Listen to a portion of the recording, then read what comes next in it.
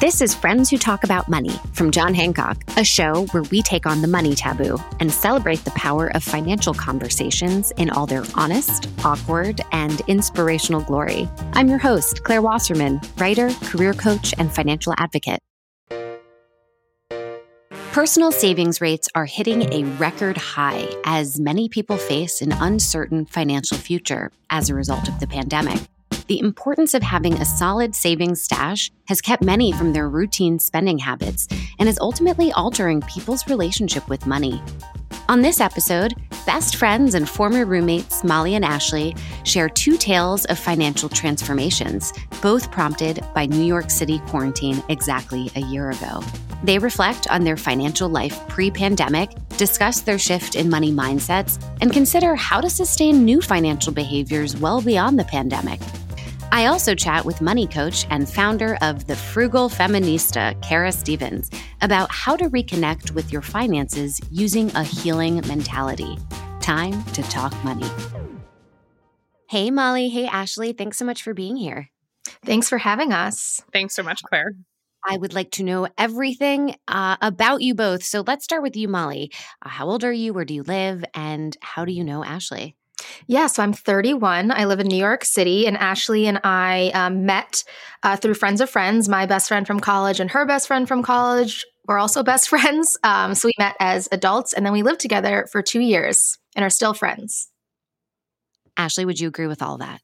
I would agree with all of that. Slight change. I am 32 and live in New York City, work in marketing. And yeah, Molly and I have been friends for, probably 8 years now and lived together for 2 years. We're going to talk about pandemic stuff in just a minute. But before the pandemic hit, I want to know about your lifestyle. So Molly, what was a typical week like for you? In New York, I think, it was work during the day and then often happy hours, workout class, just going to the store, getting wine, that kind of thing, not really paying attention much to the financial aspect behind it, just kind of swiping your credit card. And that was that. Mm-hmm. Yeah. What about you, Ashley?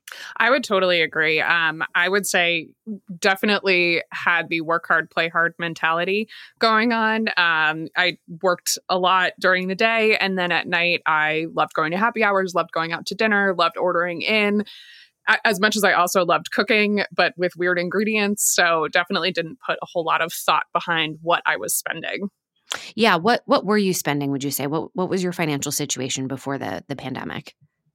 So before the pandemic, I actually was in about $40,000 of credit card debt, which was a really hard pill to swallow on a daily basis. And, I can definitely attribute it to my just lack of paying attention to what I was doing and wanting to never say no to anything.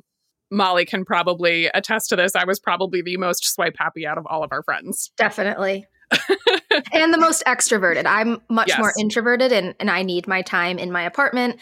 But Ashley definitely was never one to say no and always was down to do anything. I definitely was similar in the sense that I didn't really pay attention, but I would get anxious when my credit card would go up too high. So then I would back off. I never had any credit card debt and always made sure to pay that down. I still was able to, go out and do things, but I tried to definitely cut back when I saw that it was getting to a number that I wasn't comfortable with. Mm-hmm. Yeah, Molly definitely thought about it a little bit more, whereas I was so used to seeing high balances on my credit card statements that I just was kind of like, what's another $50? What's another $100? I'm already at, $30,000 on my Amex, which was in retrospect a terrible choice to make, but she definitely was a little bit more cognizant of what she was doing. Mm-hmm, mm-hmm. The pandemic. Okay, so we're going to talk about that now. Changed everything. Exactly. Yeah, I mean, I know it changed everything financially, but professionally for you, what happened there? Did either of you lose your jobs? I did. Yeah. So I worked in meetings and events. I've been in events my entire career. And I was fortunate. My company had laid off and furloughed about 400 people in April, and I was still on. And I worked through August, and then I was furloughed at that point, and still am unemployed. So it changed a lot of things and perspectives for me, for sure. Let's talk a little bit about those perspectives. Yeah. What has changed? Okay, so I initially, my parents live in Florida, and I had a trip planned on March 12th and decided to get on the flight and packed for 5 days, and I was there for 3 months. So that was it was a blessing in disguise. It was so nice to spend the time with my family, and I also wasn't spending any money. So I was able to save, and I was still getting a paycheck. My only expense was rent that we were still paying. We were still living together at this point. We had decided prior to the pandemic that, we were like, we're 30, it's time to live alone. So I'd actually signed a lease already. So I knew that I had an apartment and I had to move during the pandemic as well. Then I ended up coming back in May. I was still working, but I really wasn't spending much money at all. And then when I did get furloughed, I was paid out for my vacation days, which was huge because I had about 4 weeks. So that kind of went right to savings. And my company also gave us a stipend of $1,000 a month for 5 months, and they were paying for healthcare. So I was still kind of making money at this point, which was interesting that I didn't have a job. I was also collecting unemployment. So in the time, I've kind of now figured out, okay, I also negotiated my rent down. So at this point, I need to make sure I can pay my rent. And then I still don't want to be dipping into my savings. And I haven't dipped into my savings yet. I've been living off of basically my unemployment and the money that, the stipend and that kind of thing. And now, we go to dinner once a week, and then I just buy groceries, and those are kind of my only expenses unless I do something different. So I'm really not spending that much money anymore. So it's just a totally different dynamic than it was prior. Yeah, Ashley. Okay, so when Molly is in Florida, I'm just like sort of laughing to myself about packing for 5 days and staying for 3 months. Yeah, it was. My dad kept being like, do you need some new pants? Like, do you want a different outfit? I sent her a few packages because some of the stuff from our apartment. Yeah, because you couldn't buy anything at that point because the supply chain was so delayed. Mm-hmm. So it was a mess. I sent you, I think, underwear, pants, pajamas, some toiletries, a few different trips to the post office drop box. So Ashley, you were effectively alone in the apartment. I was. And as we mentioned a little bit before, I'm very extroverted. So it was pretty tough for me. I decided after 2 weeks to go stay with my parents in Connecticut. And it was great at first, but also really challenging because I went from having all of this freedom. I could do everything in addition to kind of dealing with the pandemic and the emotional toll of that, to suddenly being back in my childhood home. And, I love my parents. They're absolutely wonderful people. They are so generous for having me for 9 months. But it was just a totally different situation than I saw myself in from the time that Molly and I had our conversation about getting our own apartments. 9 months. Yes. 9 months. Did you pack for 9 months? So eventually, yes, because I ended up going home around the end of March, maybe March 28th, let's call it. And was thinking I'd be there for 2 weeks. I was like, COVID will be done in 2 weeks. We'll all be back at restaurants. No big deal. And I happened to be talking to a friend of mine, and he said to me, Ashley, you need to pack up because you're never going to sleep in your apartment again. And I was like, you're crazy. That's not going to happen. Lo and behold, 4 months later, my dad and I drove a U-Haul into the city, packed up all of my stuff, and drove back out to Connecticut with no end in sight. Did they know that you were in so much credit card debt? No, they didn't, they still don't to this day. So my parents are great savers. They really tried to instill really good money habits in me. I didn't take to them, which I wish that I did, but I have always kind of been this way. And they had no idea that they think I saved all of that money. Because I was ashamed to tell them, frankly. Like, I had this vivid memory of my dad telling me when I was younger, we were fighting over me spending too much money at Abercrombie or something. Mm-hmm. And I have this vivid memory of my dad saying to me, one day when you're an adult, you're going to call me and tell me you're $20,000 in credit card debt, and I'm not going to know how to help you. Oh. And it was also more like, not even so much I'm not going to know how to help you, but more like you got yourself into this mess. You have to get yourself out of it. Wow. Okay. And you're certainly not the only one. A lot of people listening are probably nodding their head.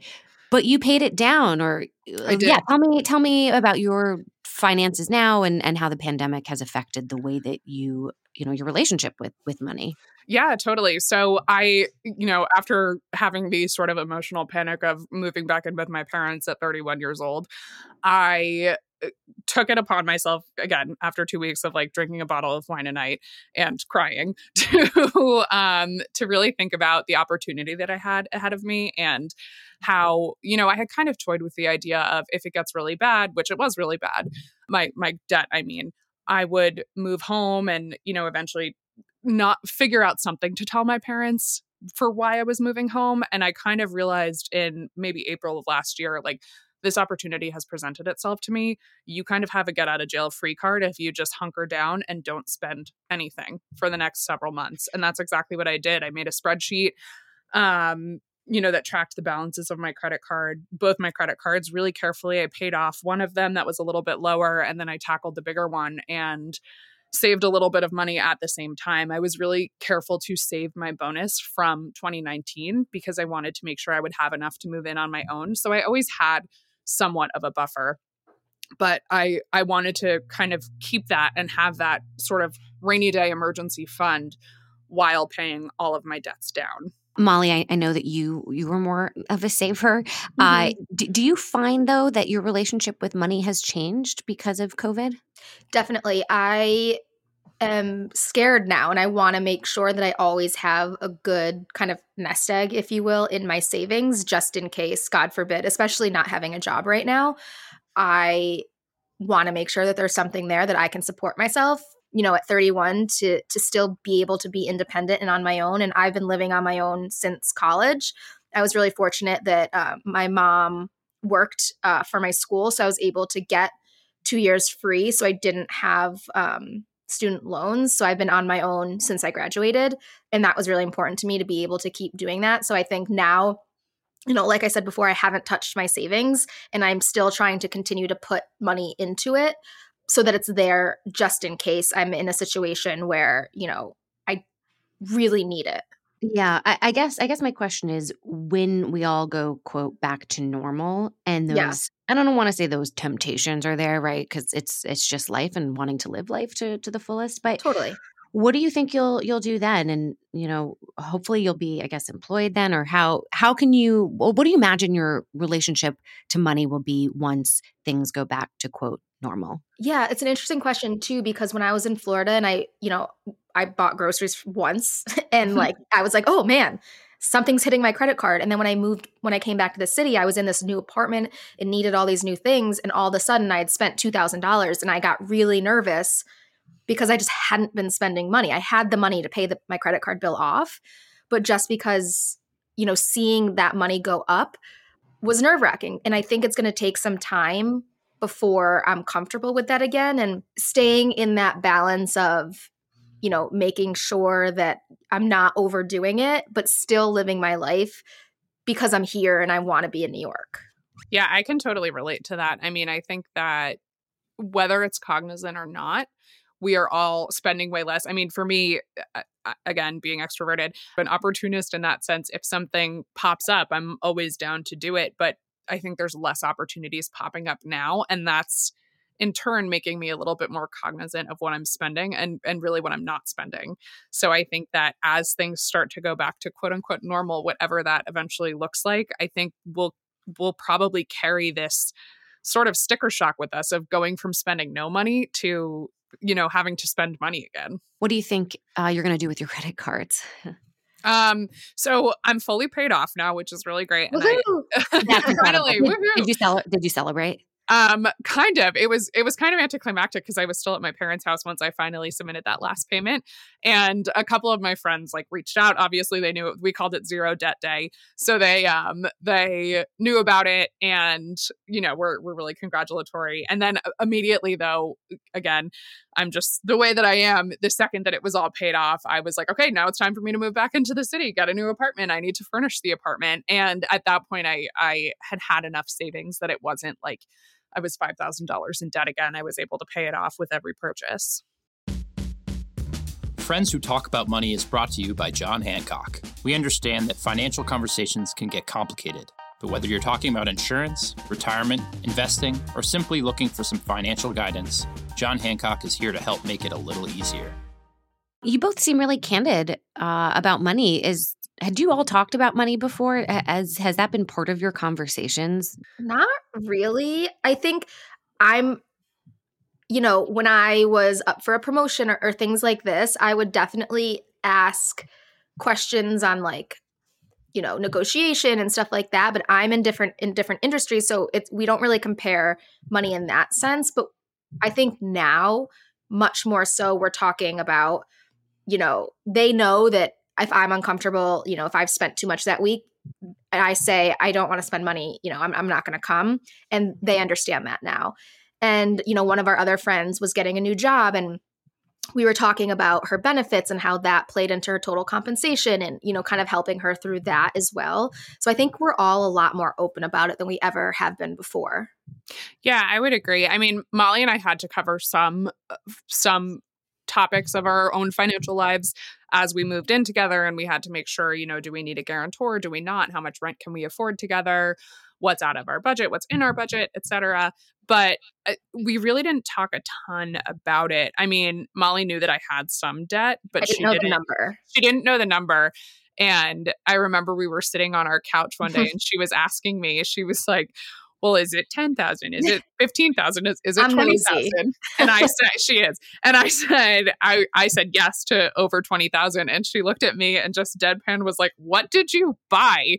And I had no idea. I was like, I don't even know what to tell you what I bought. So she knew it was there. But I mean, I was really nervous as it came to looking for apartments, which I don't know if I ever really expressed to Molly because my credit score was much lower than it is now. I had all this debt. I knew they were going to pull a whole credit report on me. And there was definitely a question in my mind as to whether or not I would be able to get what I wanted. And I don't know if I ever fully expressed that to Molly and our other friends. Do either of you have new financial fears? I don't know if I have fears so much as I just... Well, let me caveat that. My fear is falling back into the same patterns that I used to be in and finding myself in debt again. But again, I think I'm just much more cognizant of how long it took me to pay that off, and that realistically, there's never going to be another time where I can move home with my parents for 9 months and not have any expenses. So I think a fear is definitely falling into old habits. But I'm also counteracting that with this year. I set up a savings plan for myself. So I have automatic transfers into my bank account, my savings account every Friday to make sure that I have enough money to cover any potential situation that I could, maybe not any potential situation that I could encounter, but a lot of potential situations. This year I have it set up so by the end of the year, I'll have $5,000 additional dollars saved. And then next year I'm going to set it up so I'll have 10,000, another 10,000. Amazing. And this is because of COVID. That's what motivated you to do this? Yeah, I think it was because of COVID and just learning what I learned from paying off my debt. It's really COVID is a once in a lifetime, I don't want to say opportunity, but a once in a lifetime situation that we've all been faced with. And it's been really, really challenging and absolutely devastating. But I think that I always try to look for the silver lining in a situation. And I think it gave me this opportunity to spend time with my parents and in that time pay off my debts. And I probably won't ever have this exact same situation again. So I just think that it's taught me I need to be more prepared. Mm-hmm. Molly, do you have any new financial fears? Yeah, definitely. I'm more of a long-term. So not having a 401k since August has been stressing me out. And obviously, I can... hopefully when I get a new job and they'll have a match or something like that to kind of build that back up. But even just thinking, oh my God, I'm so far behind because I haven't been putting money into a 401k. And also I just think, just having that extra layer of fear that, this can happen and I'm unemployed and I don't know how long it's going to take for me to get a job is definitely fearful. So I think I'm just a little more frugal. Just out of curiosity, Molly, where are you in the job search process? We're still looking. It's tough. I think this whole thing also has made me kind of reevaluate. Do I want to be in events? What do I want to be doing? Is there a switch here? So I don't know yet. but it's a little reassuring that I'm not alone. So many people that I know, they're going through the same thing. It kind of makes you feel less alone and a little more comfortable in knowing that it wasn't you. I have skills. I know what I'm doing. I've gotten promoted in every job I've been in. I'm capable. I just need to figure out what that next thing is. Well, I'm glad that we could do this, if this is sort of bringing you together, if not yes, in person. It is. It totally is.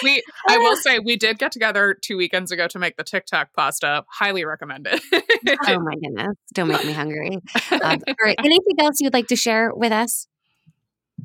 The only thing I would say in terms of the credit card debt for me was I actually had a friend say this to me at one point in relation to something job related. You're never as stuck as you think you are. So even though it seems super overwhelming and daunting, you can get out of it. You just have to make a plan for yourself and all will be fine in the end. I love that. What a great way to end. Thank you, Molly. Thank you, Ashley, so much for being here. Thank you so much, Claire. I am so excited to have here Kara Stevens, who's a life and money coach. She has an amazing company. It's called Frugal Feminista, and it helps people transform their relationship with money. Kara is all about demolishing debt, budgeting with your values in mind, and retiring with ease. That sounds all pretty good to me. How are you doing, Kara? Thanks for being here. I'm so happy to be here, Claire. And yeah, I love being able to be in that position to help women or anyone that comes around my world really understand that it is possible. So I know we just heard from Molly and Ashley. You listened to their story. And, for them, the pandemic kind of acted like a financial wake-up call. Of course, COVID brought numerous challenges and anxieties, but it offered both of these women an opportunity to reconnect with their finances. So you have a book. It's called Heal Your Relationship with Money. And it's all about understanding your money why, right? And letting go of past financial dysfunction. So can you talk about these two very important subjects?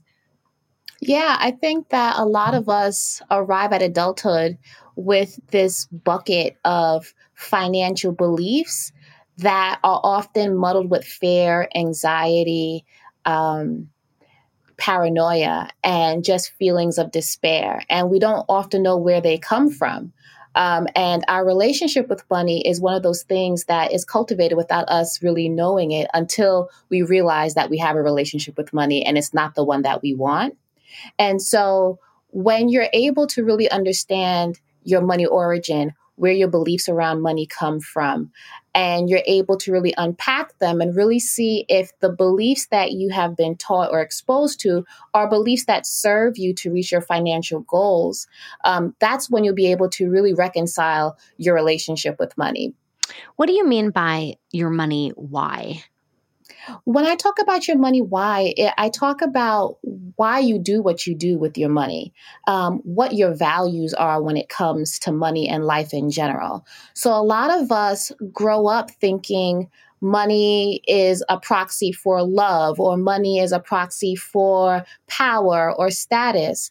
And we really buy into larger societal expectations about what we should do with our money or what we should feel about money. But when you really get down to who you are and what you value, you'll begin to be able to really parse apart what society expects, perhaps what your family expects, perhaps what your religion expects, perhaps what a lot of the ways that money is gendered or it's racialized, and really get down to what it means to you and then align it with the goals that you have.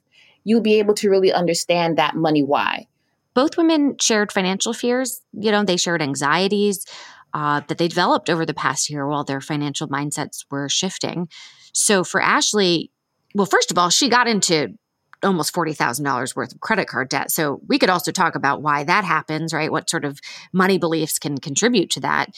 Right. But she did, she was able to pay it off. Of course, she still has that fear of falling back into that pattern that led her to that kind of debt. Well, on the other side, Molly now feels some anxiety around spending any kind of money. And that, naturally comes from the fact that she's looking for work and doesn't have that steady paycheck. So first question, do you have advice for all the Ashleys that are out there, and resisting falling into old habits? And then I'm going to have you share some tips for those Mollies out there who are anxious about spending? Absolutely. For Ashley, I would say is that if anything, you need to get a support system or a network so you can begin to really surround yourself with people that are in the same boat, that want to maintain a debt-free lifestyle, that understand some of the fears of possible slipping back into some of the old habits. But I think, especially for Ashley, it's really trusting herself to understand that she has a new financial identity. Right. I think that the larger piece of self-awareness that she might not have had before, that she has now, is something that she will grow into. And once she begins to see that every paycheck that comes moving forward is not being spent, it's actually being used in a responsible way, she'll begin to trust herself more and continue to bolster and cultivate and strengthen the structures that she already has in place. Because I know she mentioned automating some of her savings. So she'll continue with that. And actually reducing the amount of credit cards that she has access to is another way that she can allay her anxiety of falling back into some of those old habits. And I think even adopting a cash-only approach to fund money is a great way for her to not feel so restricted when it comes to this idea of having a credit card and falling back into financial habits. Because what I'm noticing in general between Ashley and Molly is either that you're a super saver or you're a super spender, and there's no range. So Ashley can feel good that she can now add to her list in terms of her financial identity, that she is both a consistent saver and a responsible spender, right? So she can expand how she sees herself and look at the structures in her financial world that reflect that reality. With Molly, what tips can you give her or to anyone else out there, who are really, really anxious around spending? You did mention the problem of underspending. So maybe you can talk to us a little bit about that. Well, I think that when it comes to underspending or oversavers, there's a lack of perspective on their overall financial well-being. This is considered possibly a financially traumatic experience. The loss of a job in the middle of a pandemic and having to go home, because I know she lost a lot of her sense of independence. But having her really understand that spending and overspending are not the same. Right? And that money and spending, it's a necessity that allows us to actually meet some of our needs and meet some of our wants. So I would love for her to reintroduce spending into her emotional landscape as something that is a necessity and is positive. And I will also like for her to start thinking about how can she create a sinking fund for things that she wants to spend on. So if she knows that she has budgeted this amount of money for a need or a want, she can safely spend it. Because what I'm hearing from Molly is a lack of safety in her feelings around finances, because she thinks that she won't have more. But she is in her early 30s. She is going to find another job. And that she has to also understand that this is a temporary situation and that her feelings will also dissipate when she's able to secure her next career and her next income. Okay, so let's talk about debt. Ashley admitted that a year ago, she wasn't thinking twice about swiping her credit card, and she had zero budget and zero savings. The pandemic was good in the sense that she was able to eliminate that debt while she was living at her parents'. What are steps people can take to stay out of credit card debt? How do they make sure that they don't end up in Ashley's position? There are a number of things, a number of steps that we can take to get out of credit card debt. And one of them is definitely getting in touch with having a financial ritual or a money ritual that allows you to track your spending on a daily basis, and allows you also to create weekly money dates with yourself where you review your accounts, you review your transactions. I think another way for us to stay out of debt or credit card debt in general is to, like I mentioned before, adopting a cash-only approach to spending Or if you don't want to carry cash around, especially during the pandemic, putting money on your own debit card and then understanding that that amount of money will be used for a certain amount of time. And once that money is done, then you have to find alternative ways to generate income, whether it means selling something or moving something from a different category in your budget, but you will not put any type of extra expenditure on your credit card. Also, just engendering your community to support you, having more money conversations with your friends, your family around how do we start building wealth amongst ourselves. So getting out of credit card debt is great, but if we actually have a goal with our money, that's a big goal, which includes buying your first home or buying your first real estate investment property, or if it means increasing your allocations for your retirement at work. When you have a specific goal for your money, it's easy to keep it out of debt because it has a particular goal in mind.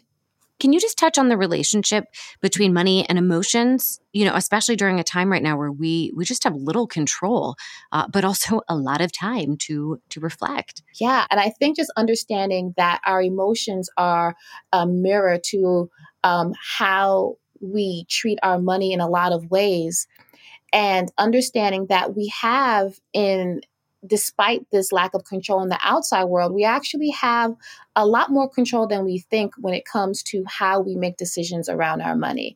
And I think even having pauses as to understanding, wow, I'm feeling emotional about a particular experience or a particular person, and understanding your money triggers or your triggers in general will allow you to offer some space between the emotion and the action in order for you to think about the larger goals around your money. And I think when we're able to tease apart what our larger goals are and keep them at the forefront of any of our financial decisions, we're able to acknowledge our emotions, but not let them control the decision that we're making. And that will allow us to not negate or dismiss our feelings, but offer it as another experience that you're having that you do not have to be reactive to. You get to respond to it in a way that is affirming, positive, and align with the larger goals that you have and align with your larger why. Oh God, Kara, I love you. Thank you for being here. I love everything you have to say. And I, especially in the difference maybe between being reactive and then being responsive, right? And figuring out what that difference is to you and taking your time, that you do have a choice in how you feel about money. Well, thanks, Kara. Thanks for being here. Thanks so much, Claire, for having me. It was great to be here. I want to extend my gratitude to Molly and Ashley for their sincerity talking about topics that are emotional and sometimes uncomfortable. And a big thanks to Kara for sharing advice on how to have a healthy relationship with your money. Be sure to check out all of the incredible money stories shared in each of our episodes and continue to encourage important financial conversations in your own lives. Thanks for listening. Talk soon. The views and opinions expressed in this podcast are those of the speakers at the time of recording and are subject to change as market and other conditions warrant. This podcast is for informational purposes only. It is not intended to be, nor shall it be interpreted or construed as, a recommendation or providing advice, impartial or otherwise, regarding any specific product or security. Unless otherwise noted, the speakers are not affiliated with John Hancock, and they may have been compensated for their time.